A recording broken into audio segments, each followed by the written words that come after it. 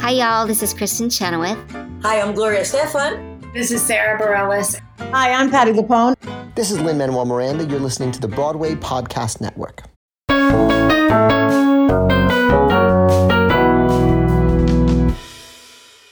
Hello, I'm Jesse McAnally. And I am Andrew DeWolf. And I'm Liz Eston. And welcome to Musicals with Cheese, a podcast where I try to get Andrew and Liz to like musical theater. And it's an ooky spooky episode this week because it's October and I just really wanted to talk about this show. So now it's spooky! Oh my god. Yeah, I didn't think it was that scary, but it is now. The bat sounds and, the organ music and the lightning strikes and all of those. Yep. But today we are joined by our ooky spooky guest, who you will remember from the incredible YouTube series Sideways. It's Ethan from Sideways! Hello! I got very scared there. The thought of bats, very frightening. Bats are that is terrifying. frightening. Bats are so scary. You know what's like God's bats? Gargoyles. What? What? How are those God's bats? Because that's like a. Bats, they bats, got I thought wings. those were invented by Disney Uh-huh. in the 90s. Which They have musical numbers. They come to life. They're not good musical numbers. I'm gonna be a gargoyle defender in this episode, which Oh. not for the movie, but for this. A guy like you, okay. kid. You look You're like a something croissant. special. Thank you. I was like, you look like every time I see it, you look like a croissant. I'm like, how hard did they have to work to put that in? Just Croissant. I can see the angry internet person saying, "You've already covered the Hunchback of Notre Dame." Well, no, we haven't. Oh, well? You are incorrect. Today, we are covering Disney's Der Glöckner von Notre Dame.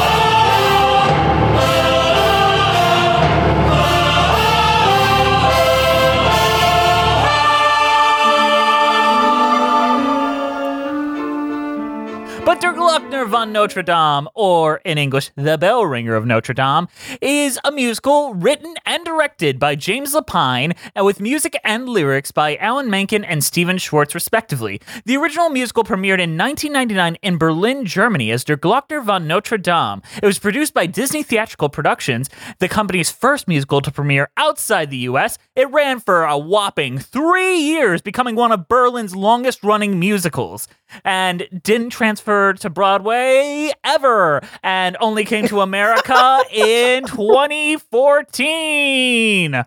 And in a much worse version. The plot of... Which we already covered that. We did. And basically it was just me bitching about it not being this. The plot of which is a deformed bell ringer must assert his independence from a vicious government minister in order to help his friend, Romani dancer. So this is going to be an interesting episode where basically it's me begging people to look deeper into the original Berlin production of The Hunchback of Notre Dame, because now that the Patrick Page, Michael Arden, I believe it's 2014 or 2015 production that was played at the Paper Mill Playhouse and the La Jolla Playhouse, that has become the more well-known version. And I think that's the one that I've experienced in the past because I don't remember German.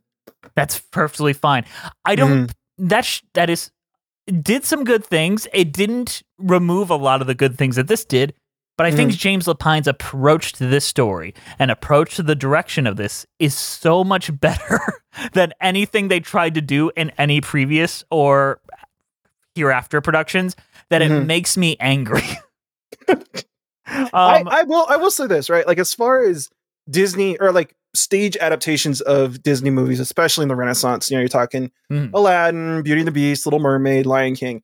This one is one of, if not the best I've seen. It might be my favorite now. It was really, really impressive. I don't want to jump ahead too much. Go ahead. Go ahead. Yeah, go jump. One of the big problems is you could really see the stuffing in a lot of the other ones where it's here's a musical number that wasn't in the movie, and it's kind of whatever. But with this one, if you weren't familiar with the film, everything would really blend together really, really seamlessly. And I think that was done extremely well. I think a big part of that is Europe puts money into its theater. and a lot of it, and they value it such as a commodity. Like that has become a recurring theme in our podcast is we will be so whiny about like these cheap looking Broadway productions and things that look borderline like community theater, and then we watch one thing from Europe and we're like, what, you can do this? You can do things? Specifically Europe that isn't England. England is also cheap, but in a different kind of way. It's mostly like France and Germany and like these countries, and they have like impressive theater productions, and then the English speaking countries we get trash.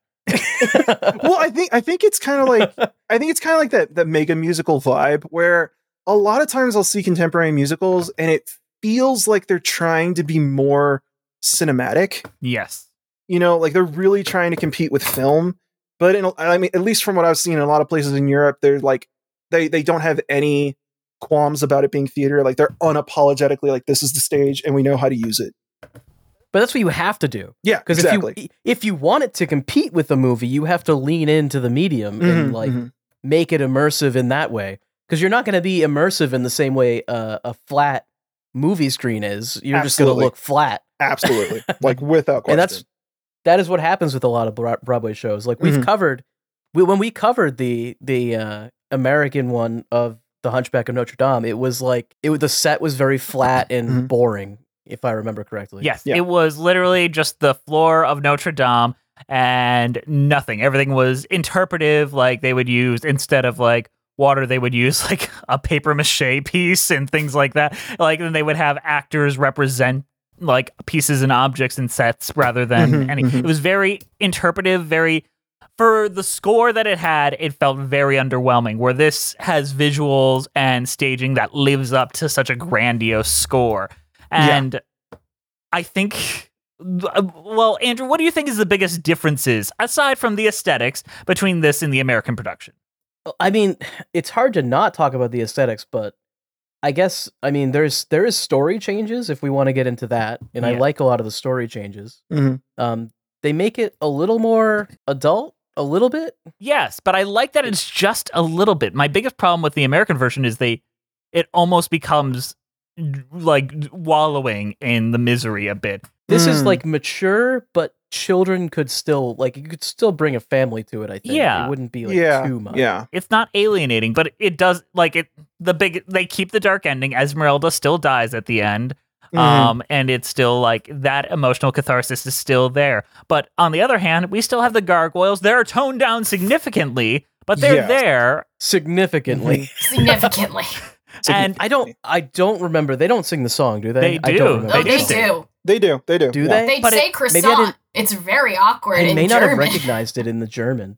And I'm so used to the English version of it. it's good because it's the opening of Act 2, and I don't know if you remember what they did in the American version, but I hate that song so much that I welcome. Oh, fuck. It's been so long since I've seen the American version. It was a song called Flight into Egypt about a saint that was beheaded, and the joke is his head kept falling off. And it just doesn't work, and it has no emotional connection to Quasi. At least this has a deep-rooted thematic connection to the overall narrative. Fair enough. But yes, so let's start with comparisons to the original film. Ethan, what is the biggest differences between Der Glockner von Notre Dame and the animated film? Oh, well, one is animated, the other one's people. Yes, that's a big That one. was a good call. Good call.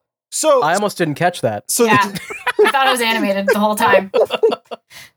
sorry. So the thing is whenever I look at one of these stage adaptations, there's a really weird fine line that you have to thread where you want to be as close to the film as possible when you can, but you also want to lean into theater as hard as you can when you know that you can't do what films do. And something that I found really, really impressive was the arrangement of all of the music in this score. So when you're working with film, right, when you're working with anything that has any kind of access to post-production, you can rebalance all the instruments, you can rebalance all the voices. You can copy one person and make them sound like 10.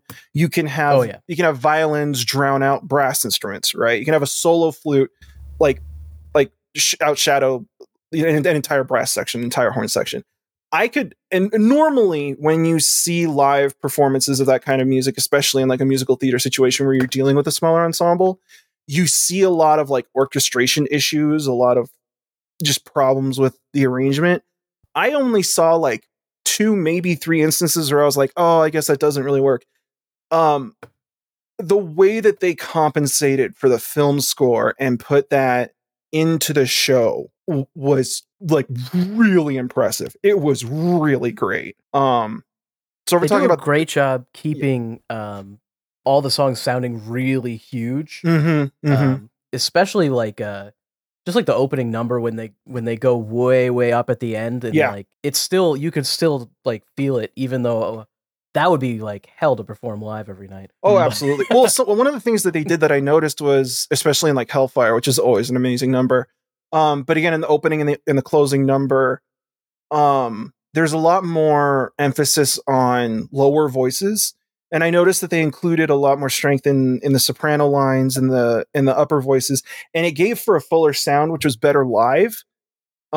Which isn't necessarily something you have to do, and you could just change it in the mix. So like just little tweaks like that. It's you really see the polish, you know, like you see the polish in the places that most people aren't going to be looking. It was really nice. It was really, really nice. I love this. I love you, Ethan. You are wonderful. Oh my God, I could hear you talk about this for hours. My God. I mean, these are things I wasn't even considering. But specifically, let's talk about Bells of Notre Dame, the opening. In the animated film, it's basically identical to that, except Clopin, who is the narrator, is not a goofy clown figure, but a hermit retailing the dailies of his youth when he was actually happy, which is a choice. And do you recall, Andrew, how the opening of the American version of the show is? Because it's very different and significantly worse. Oh, God. I remember we had complaints about it, and I think I remember saying that I liked the movie better. It is... But I'll be honest, I can't remember exactly the details. 6-minute backstory for Frollo alone about how he and his brother... Oh my God, that's right. It's him and his brother in that shit. And his brother is so Quasimodo's father. Quasimodo's the nephew, right? Yes. Yeah. No, it makes the entire story worse. Because of it, it loses the power. Like, this is such a punchy opening where he murders someone, instantly regrets it, and has to atone for his sins. And I think the biggest issue with that newer production is they really center in as Frollo, almost as the co-lead with Quasimodo, and it diminishes. It doesn't really make sense. Like, Frollo is just, he's a villain. Yeah, and this sees him as a villain. Well, that's the thing I really like about Hunchback. Just like in terms of like literary themes, is that in many ways Frollo and Quasimodo are similar. Yes. Right. And they deal with a lot of the same issues. They deal with a lot of the same problems in a broad sort of sense. And like, I can't remember what it is, but it's like, it's after Quasimodo goes back to Notre Dame after the fools, everything. Yeah. It's the Heaven's Light Hellfire thing where literally Quasimodo like succeeds his save roll, you know, and he manages to be like the good guy, and Frollo doesn't. Frollo fails. They take like 2 divergent paths. And so in order to like express that, you need to have 2 characters who are otherwise dealing with very similar issues. And when you add that twist to Frollo and you put that extra weight to it, Frollo and Quasimodo aren't dealing with the same thing, and so their reactions aren't balanced, and so the criticism or the critique, the narrative, everything doesn't work. But yeah, no, I completely agree. Well, I mean, they sing the same song in a way. Yeah, the Heaven's Light, Hellfire is it's the same. I think it's like the same melody or something like that. Like a lot of the motivic information is it's really cool. Oh yeah, I mean, this is just one of the best Disney scores. Like, it doesn't really matter what version. This is one of the best versions of it, but like it almost doesn't matter what version it is because it's always good. There are things that they do in this stage show that have always bugged me about Disney movies, and they pulled it off really well on the stage. And like it's basically all the ending. I always call it Mulan syndrome because basically once you get halfway through Mulan, there's no more numbers. There's no singing, there's like nothing. And that happens We've talked about that before. Yeah. Like there's in Disney movies, the second half is always like action and stuff. So when they go to put them on stage, there's always like, well, how do we fill all of this, and you end up with a very lopsided. Exactly. Like how do you have the musical?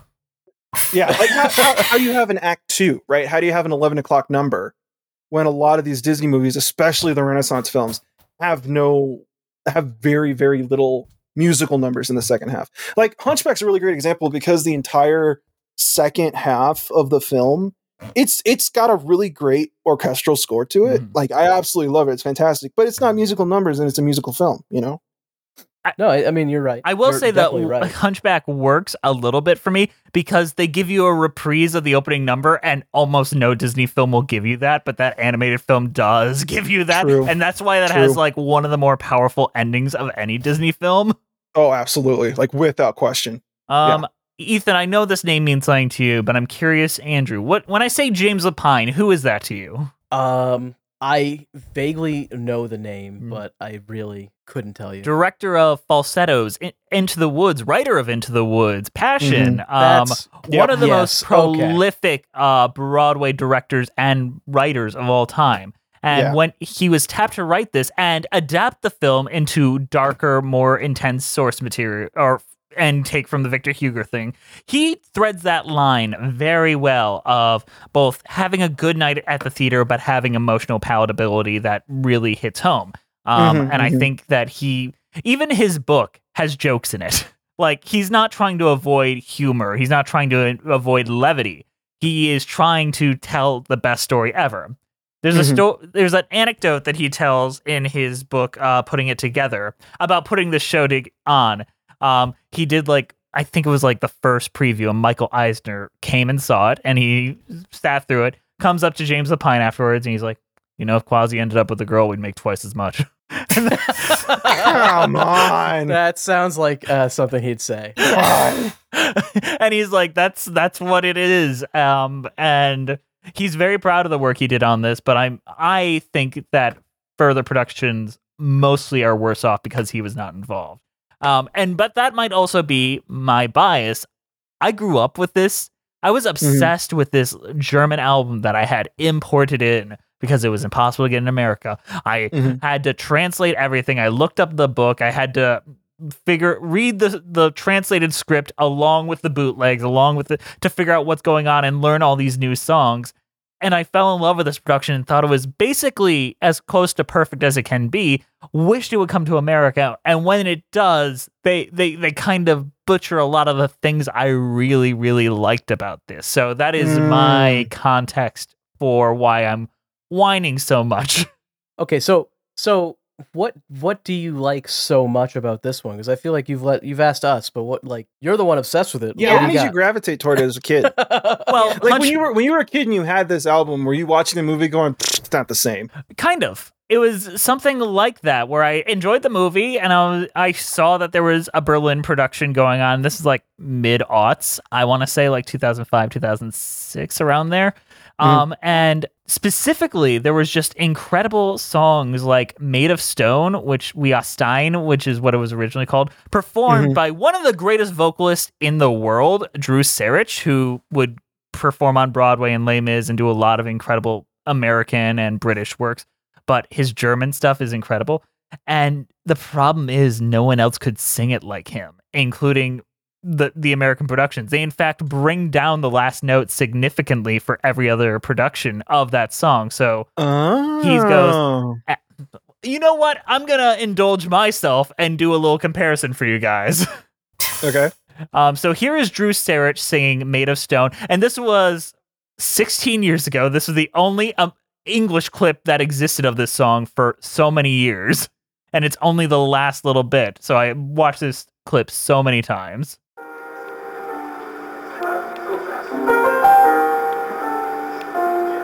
And now upon my road, never again to wonder what's out there. Let it remain unknown, and my one stupid eye will evermore be dry until the day I die. As if I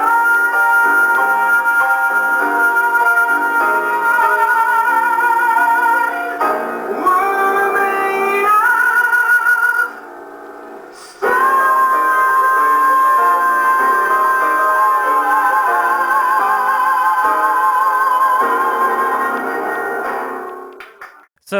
he was the original Quasi. He performed that on stage. And then everyone was like, well, if we bring it to America, he has to do it. He has to do it.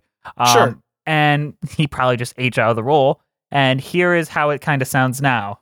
As he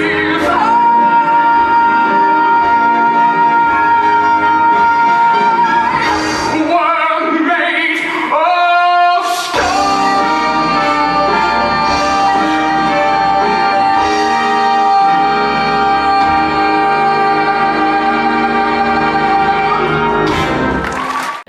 Doesn't quite hit that right spot in my brain the way that does. And it's like, that is not enough for me to dislike it. But if you're taking the things that I think really kind of set it apart, like the visual stylings, the impressive vocals, the punchy narrative, the effective comic relief, the design choices, and you just start withering it away, what is there left?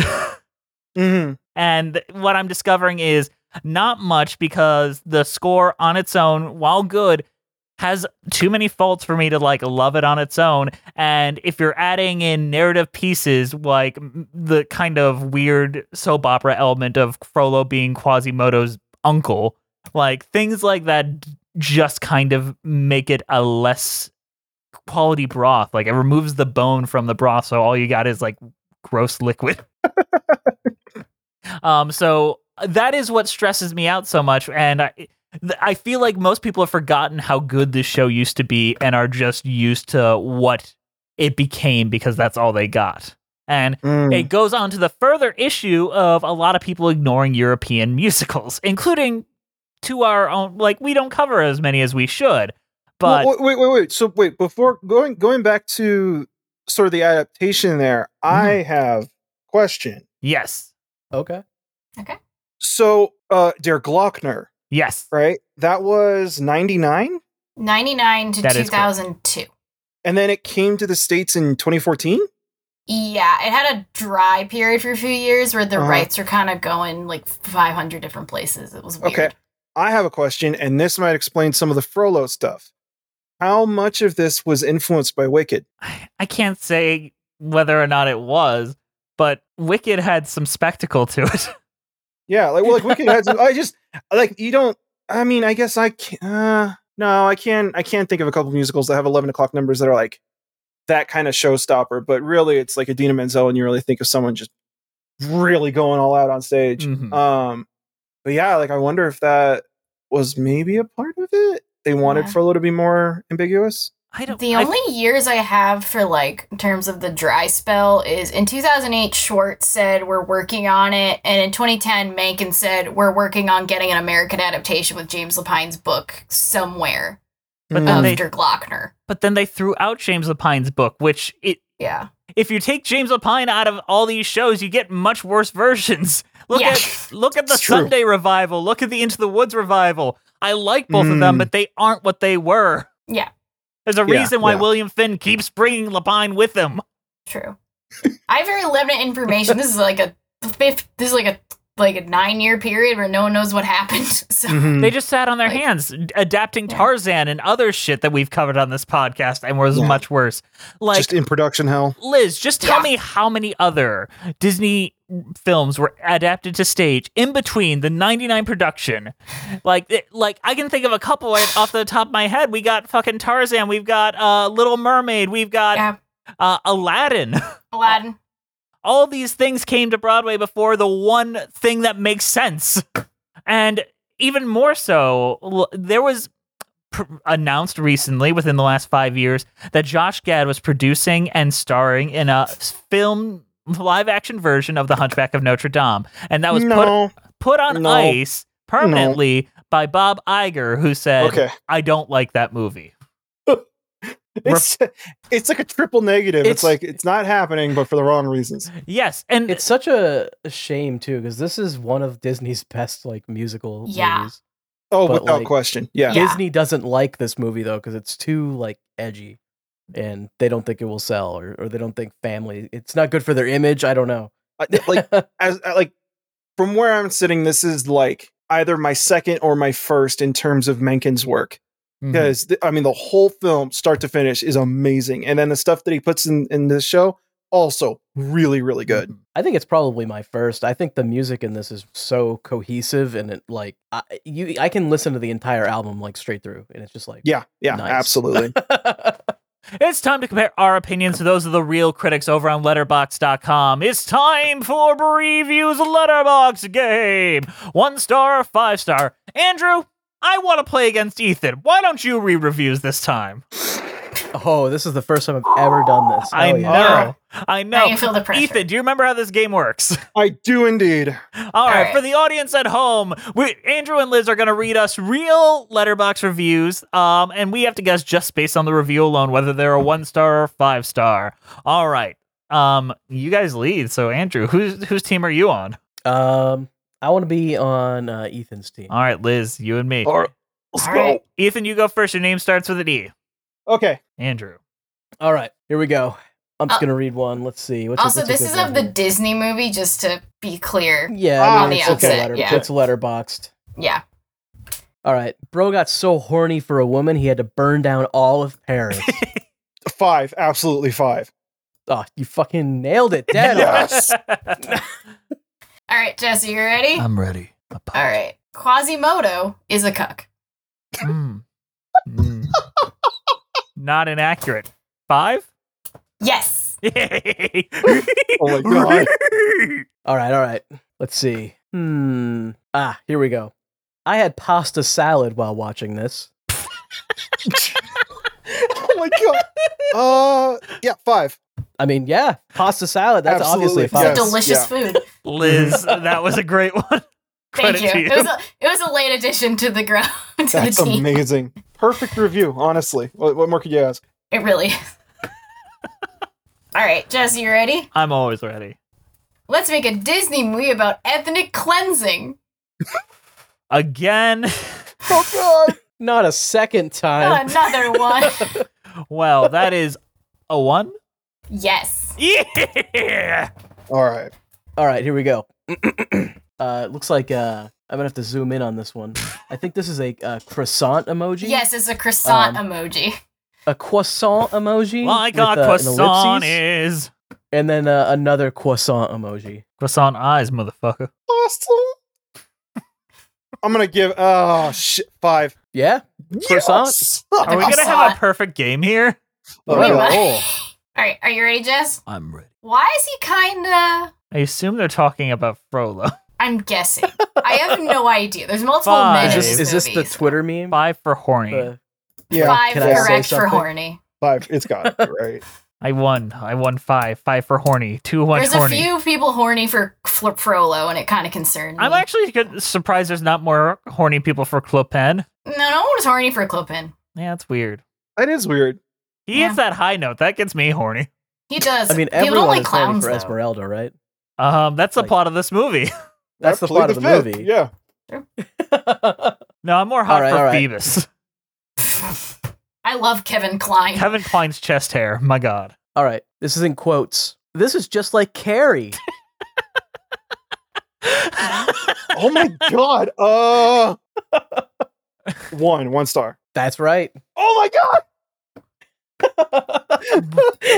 Oh my god, this might be a perfect game. D Carrie. Because they don't like Carrie, I guess. That's Yeah. true. No. Da da da da da da da da da da da da da da. God, Alright. you remember a lot more of Carrie than I thought you did. That was I don't surprising remember for anything me. about Carrie. Like, damn, that's wild. Ready? I'm ready. I'm sorry. I'm still in awe that Andrew was able to pull out a Carrie. That was our 5th episode or something. Sorry. The world according to To Chris Chris means. is Da-da-da-da-da-da-da. Okay. Okay.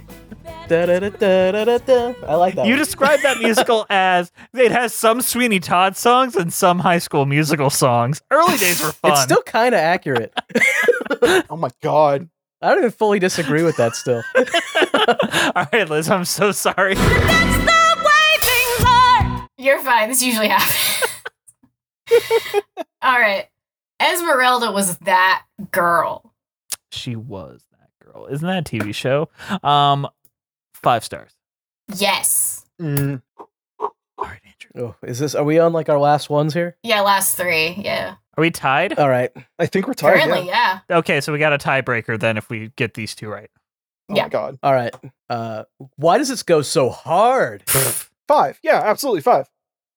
Yeah, of course. Nailed it. Nailed it. Snailed it. All right, Jess, you ready? I'm ready. For Love needs a therapist, because what the fuck? Yeah.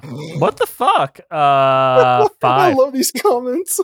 Is that not a 5? That is a 5. Okay. Tiebreaker. Oh my god. Oh, We did have a get all of them? tiebreaker. This is We got all of them, and the tiebreaker might be the hardest one on the board. It is Oh the my God. most difficult one All on right. the board. So And I won't even tell you why it's difficult. Yeah. we got to buzz in, right? Is that the rules? Yeah, we have to do a buzz. Buzz. So I will have God. Andrew read it because he's better at reading these. Okay. Okay. My friend told me we look alike. Buzz. Jess. 1. Yes. Yeah! I beat it! I did it! Once again with the tiebreaker. It's a 50-50 chance. Just guess. Just go for it. Oh my god. That was good. And that Congratulations. ends the letterbox game. I'm getting carried away like Quasimodo at the end of the animated film.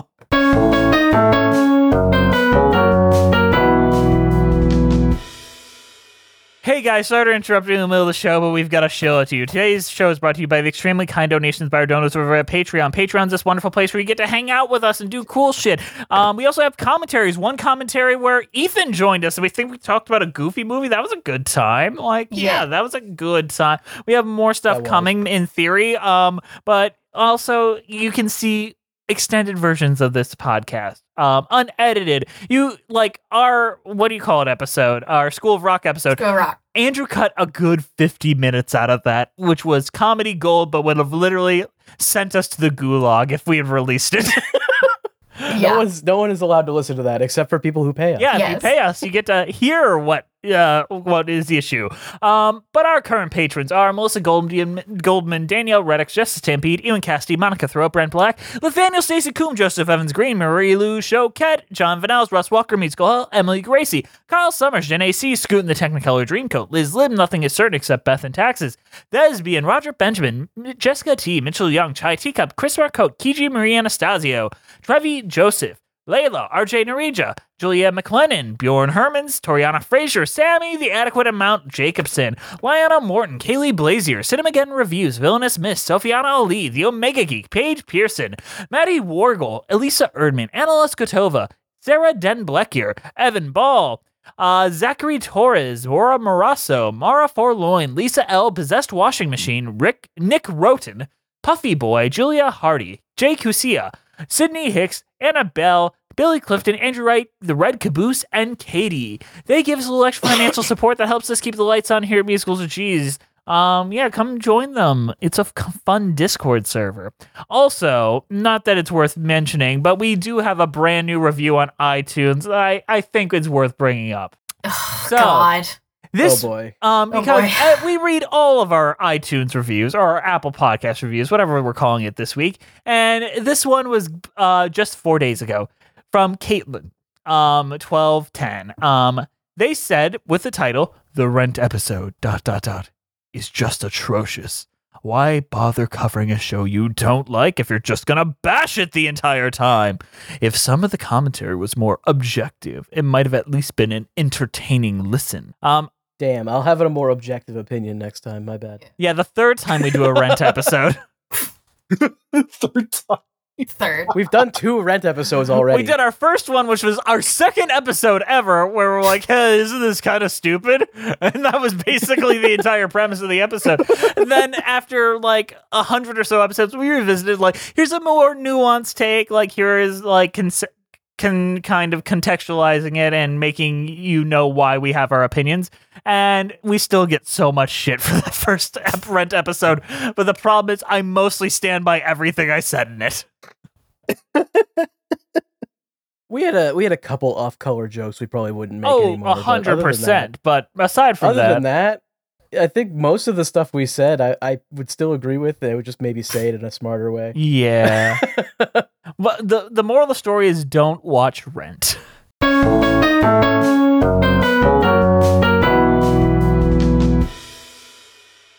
We talked about a lot of these songs previously, like Bells of Notre Dame, obviously an incredible song, but let's talk about the ones that are kind of only in this version of the show. Can I jump in, just go straight in and talk about Someday is absolutely fucking amazing, and I am so happy that they managed to put it in the stage show and have it come back at the very end of the show as kind of like a giant moral. It's sort of like Esmeralda's own 11 o'clock number. It's amazing. I can't say enough good things about it.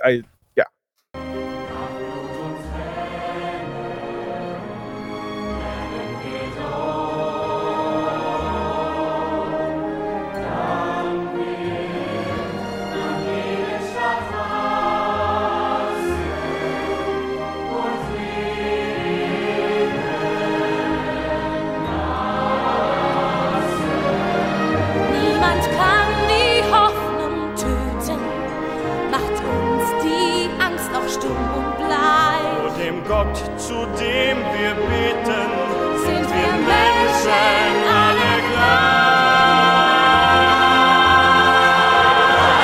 Wir alle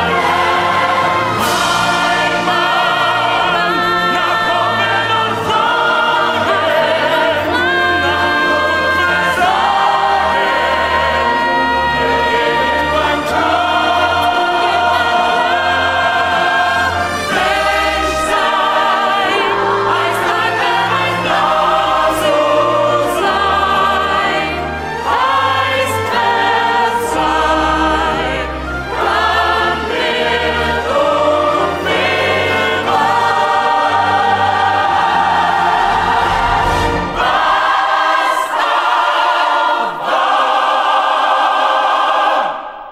Was that in the American one? I feel like it wasn't. It was. It was. It was? Okay. But it's better in German. Well, just in case anybody listening doesn't know, when they were originally working on this film, and this is really common when it comes to, just musical movies in general, Menken had Someday as Esmeralda's number instead of God Help the Outcasts. And it was sort of a last minute change. And so if you watch Hunchback of Notre Dame, the Disney version, the movie, over the ending credits, they play it. Yeah, somebody sings it. Bette Midler. Yes, that's right. And so it was really like a 50-50 as to which one was going to be Esmeralda's theme, basically, like her song. And they managed to put it in this, and it's breathtaking. It's amazing. Like, I don't have enough words to say how good it is to listen that to. And it's great that they kept both, because I think God Help the Outcast is also a good song, and they have them both in here. It's absolutely. Yeah. And the context, I also like this version of Someday better because it's a duet, and I feel like it builds on it into like this beautiful choral. So it starts as a solo, becomes a duet, and becomes an ensemble number slowly as her pyre gets built around her. It's such brilliant staging, and what musical theater should be. I don't think it would have worked in the place of God Help the Outcast. It works brilliantly here. Something I really, really like about it, and this comes from the world of opera. Like, you can see Mozart doing this occasionally, where they'll sing an imitation. So Esmeralda will sing something, and then Phoebus will sing something back, and it's like the same line, or it's like slightly changed, but it's sort of like music serving the text, in that Esmeralda is the one who's sort of putting the idea out, and then by Phoebus imitating it, he's the one who's receiving the idea and then agreeing with her. And so it's very much like her changing people's minds one person at a time, and in demonstrating that in the music. I mean, it's literally operatic. Like, it is so cool. Yeah. It's beautiful. But let's talk about a song that is in this one, but did not make it into the American one really quickly, which is Out of Love, which is a song that the gargoyles sing to Quasimodo and Phoebus about why they are going to work together to help Esmeralda. I think it's a really cute song. I think it's like a bit of like warm levity before the show goes really, really dark and embraces the darkness. In this place of miracles is the strangest wonder yet. I've gone so long, I've gone my life, now I'm powerless to wait. Starting to about soldier's glove. I'm still the crown prince of outcasts, ready to be cast out if we're never out of love. Am I doomed to live forever out of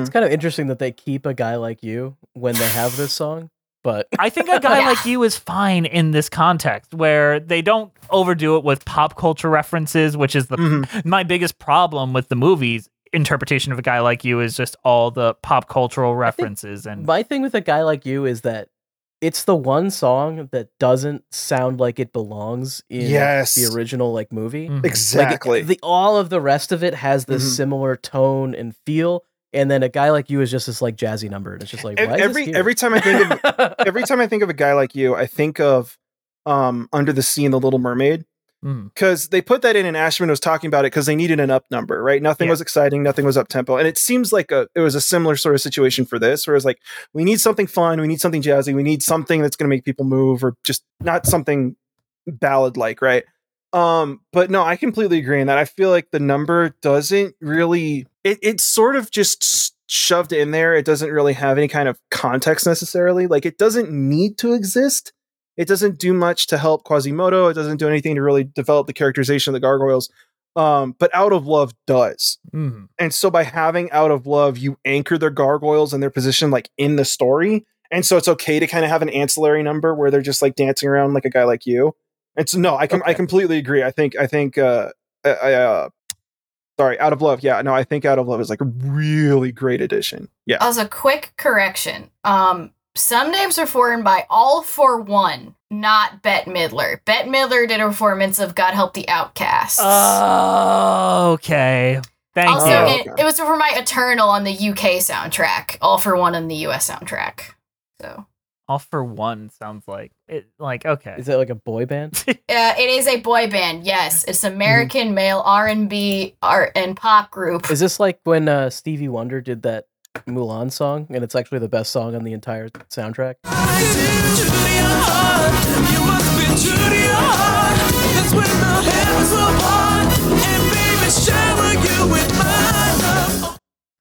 Speaking of comparisons that make things look shitty, let's talk about Hellfire for a moment. What are we comparing that makes... Or are you comparing to the movie? Yes, or I the think 2014 one. No matter what, Hellfire kind of looks funny on stage. Like, you can't live up to what's going on in the film, and the American production doesn't even try, sincerely. They just have him on stage and just let him belt that song and whatnot.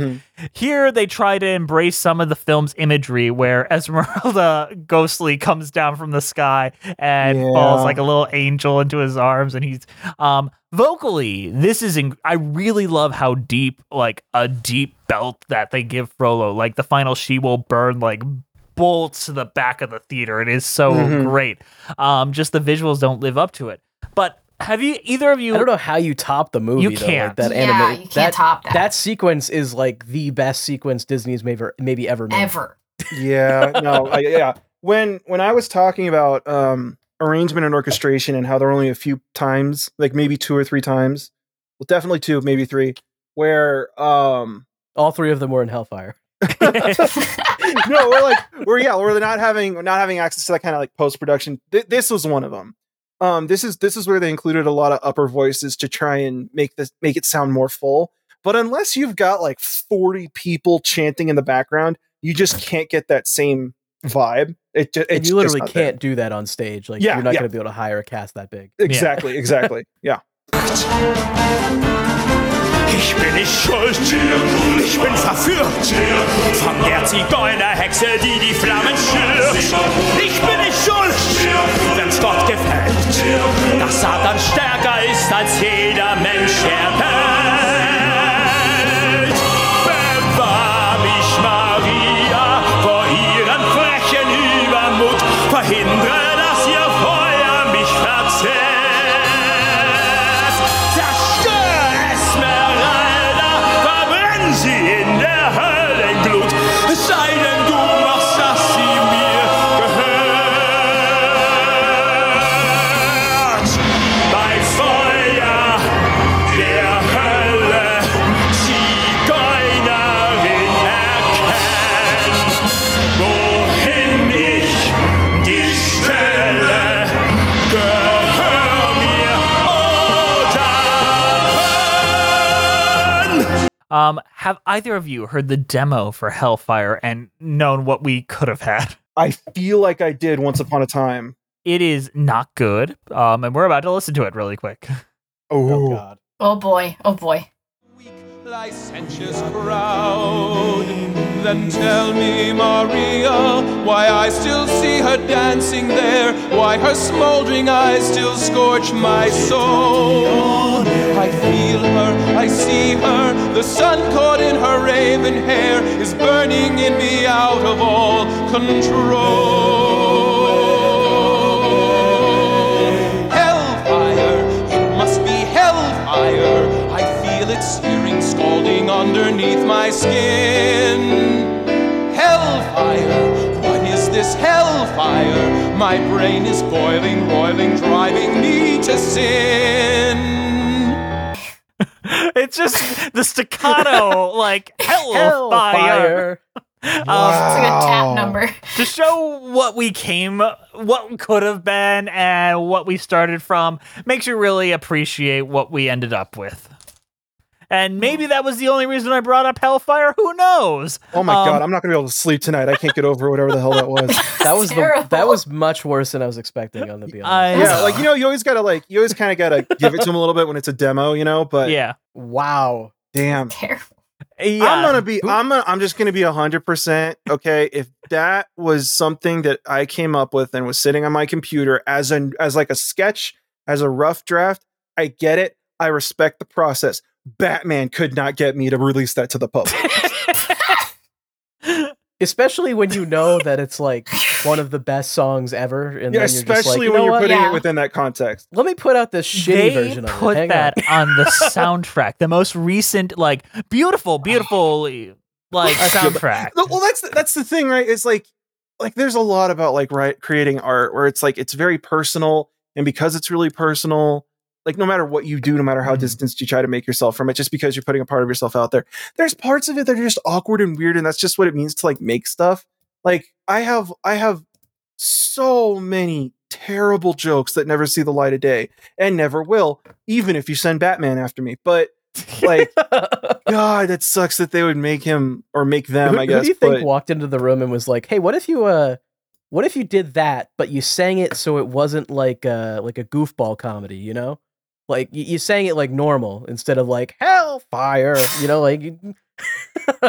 Well, that's really interesting because Heaven's Light and Hellfire, they're parallel in a lot of ways, especially like motivically. And that Hellfire, do you think Heaven's Light used to be like Heaven's Light? Well, that's the thing. It's Heaven's Light, right? Da da da da da da da da da. Right. So he leaps up. So that makes sense. It's like it's a melodic ascent because he's going to heaven. So it kind of makes sense to go like da da da, to try and invert that and have it go down. Like I get where it's coming from, and I would want to hear what that sounds like too, but it just doesn't work. This is why we get Ethan on. They spit the knowledge. I learned so much right there.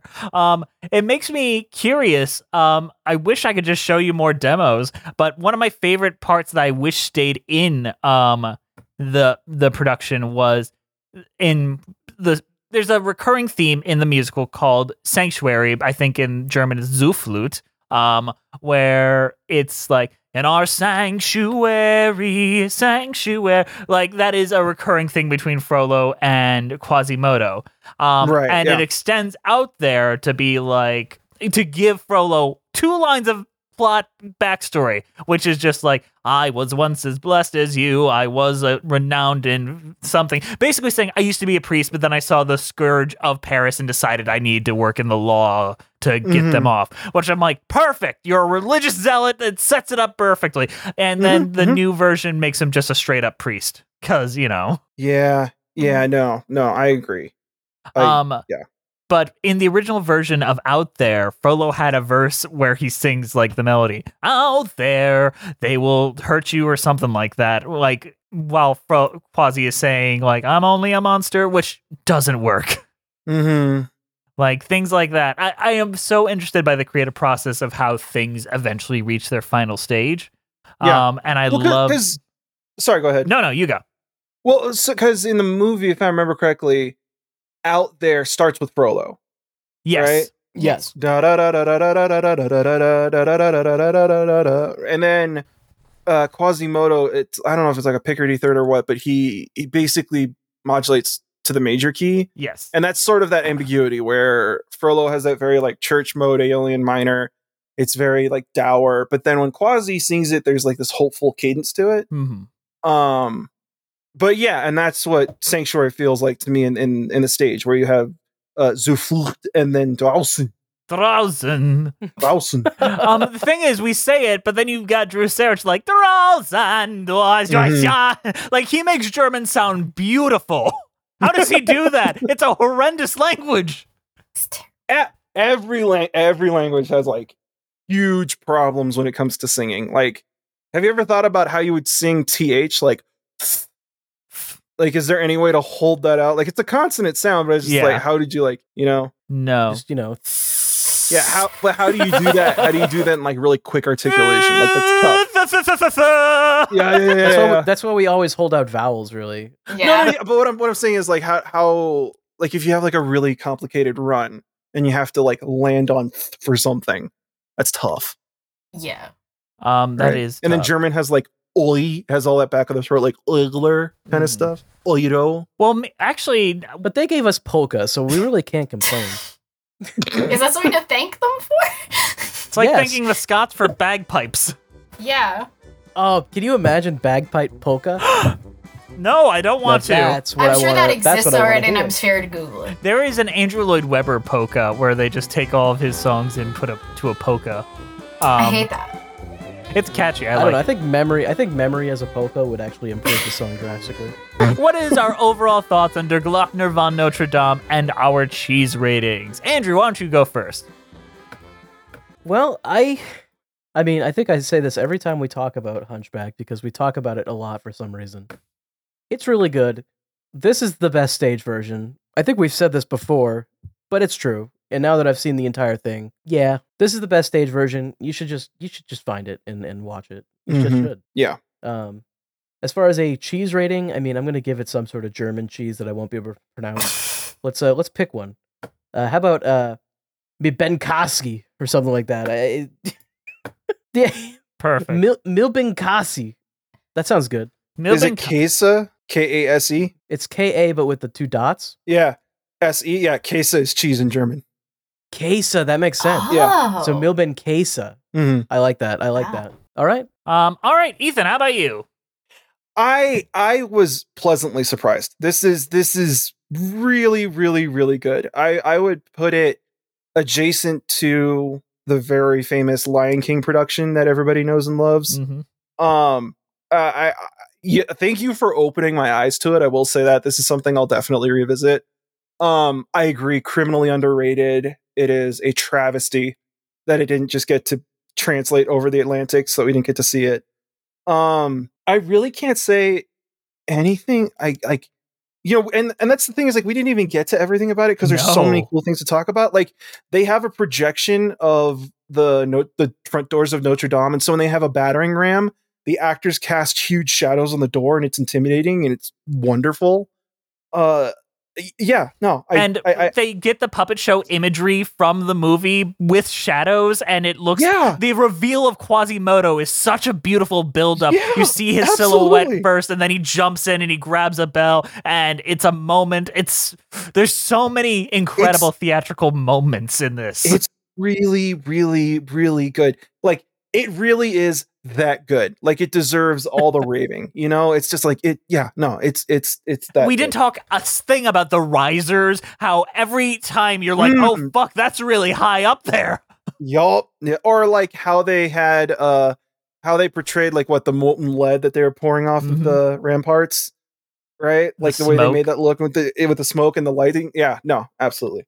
Truly perfect theater. Brilliant. Instead, Absolutely we got the lamest set in all of the universe over in the States. Yeah. It was like a square. I was like a remember it being like a checkerboard. box.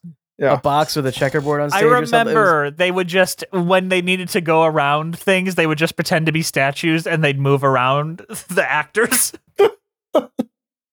And when they poured molten lead, it was like a little ribbon that came out of his sleeves.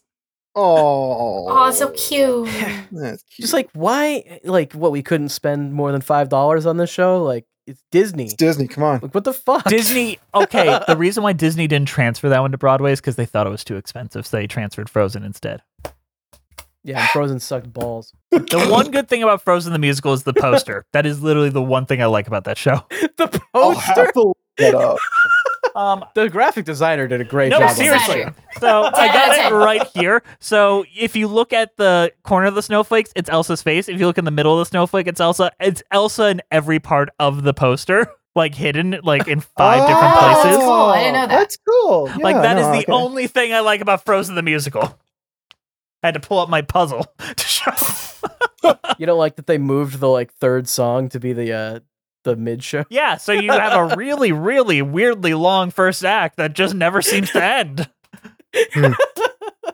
Damn, nothing's happened for a long time. Yeah, they're still just looking for Elsa. That's weird. Ethan, did you give a cheese rating yet? He did not. I found what I think might be the cheesiest cheese for Der Glockner von Notre Dame, because apparently there is a Notre Dame brie. Hey! Apparently there is a brie that they make in Notre Dame, and it's like a thing. It's a delicacy. Oh, there you go. All right, Liz, how about you? I am a huge fan of the original movie. Like, it's I think it's my all-time favorite animated movie, despite the gargoyles existing. It has such high highs, I can like kind of forgive it. Mm-hmm. Also, I grew up Catholic, so that movie scares me inherently. So, you know, and I really like this production. It does a lot well. The songs are great. Initially, German's such an aggressive language, so the first time you hear it's just like calmed. It's like, ooh. But I really did enjoy it. The staging's great. And I highly recommend checking this out. I haven't seen the 2013 one. Caveat, I don't have any comparisons to the bad one that everyone's talking about. I haven't seen it, unfortunately. But maybe I'll check it out to like this one better. I won't even say it's bad. It's just nowhere near as good. Yeah. It's really more of an issue of like it just doesn't live up to this at all. It doesn't translate over to the US, yeah. The set is laughably bad. Yeah, I was watching it on mute while you guys were talking. It kind of looks hilarious. Yeah. So I'm gonna give this Butterkäse, which translates to butter cheese. Yes. Which is a semi-soft milk cheese that's moderately popular in Europe. Moderately. But I just thought it was a funny name. Moderately popular. Incredible. I love German cheeses. They have such good names. Butterkäse. I have been simping for this show for multiple decades at this point. I fucking love it. It is my shit. It is the most my shit. It makes me sad that we never got anything like this in English language, but it makes me appreciate what it had, and makes me so glad that it didn't originate here in America, because I've got a feeling they would turn it into The Little Mermaid. That being said, because the Little Mermaid originally had a good, an interesting artist behind it. Then they fired it, hired someone else, and then it became trash. So I am giving this beer cheese served at the Marché Victor Hugo in Paris, because I'm still sticking around in Paris with Victor Hugo. I love this story. I think it's done the best here, and honestly, just do something interesting again. You don't even need to replicate this. Just do something that can barter with this in some way. Mm-hmm. All right. This was a wonderful episode. Ethan, I know you've got some big stuff going on, but promote your stuff for the world. I make YouTube videos, and I've been on a little bit of a hiatus, but I'm trying to get back on the horse at Sideways. It's my logo is a Sideways alto clef. I'm also on Twitter, same name, Have a great day. Ethan, did I ever tell you the story of how like my high school best friend, who I had a huge falling out with, tried to extend the olive branch with me again by screenshotting your Sweeney Todd video where you called out musicals with cheese? Oh, no. Wait, who did this? One of my high school like best friend, we had a big falling out because of the 2016 election, of all things. Wow. And the first time he talks to me in like 5-6 years, he's like, "Is this you?"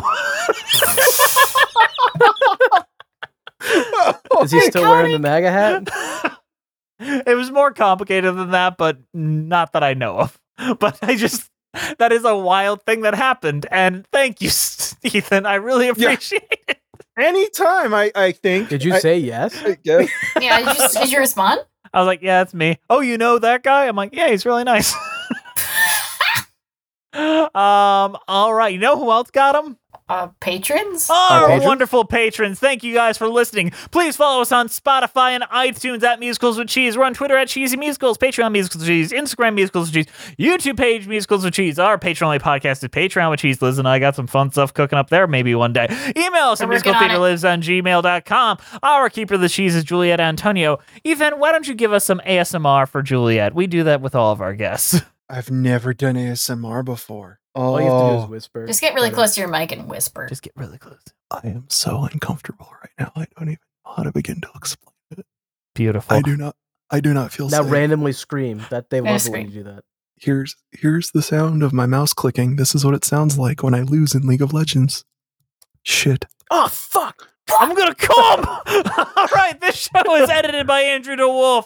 Our theme songs were created by Robin Nash of IOU Music UK. Thank you to the Broadway Podcast Network for keeping us on the platform and for not kicking us off for insulting the mouse, because, you know, that's the biggest problem out there is insulting Mickey Mouse to his face. All right, is there anything else we have left to say? I'm just waiting for you to start trying to sing German inexplicably. We'll see you next time on Musicals with Cheese.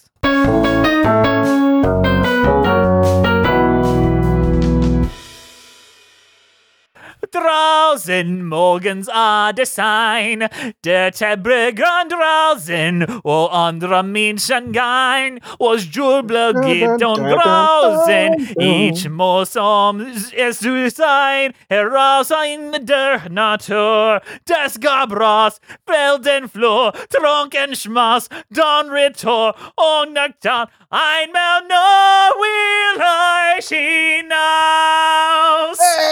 Hey! That was really good. That was very good. Hey, it's Leslie Odom Jr. here on the Broadway Podcast Network to tell you about the Rise Theater Directory, a program of Maestro Music. Rise is a national online resource designed to connect and empower backstage and administrative and creative theater professionals from underrepresented backgrounds. If you work or aspire to work in the theater community, this can help you find your next project. And if you hire theater professionals, search the Rise Theater Directory to find your next team. Create your profile now and get more information by visiting risetheater.org. That's theater with an RERISETHEATRE.org, because only together we rise.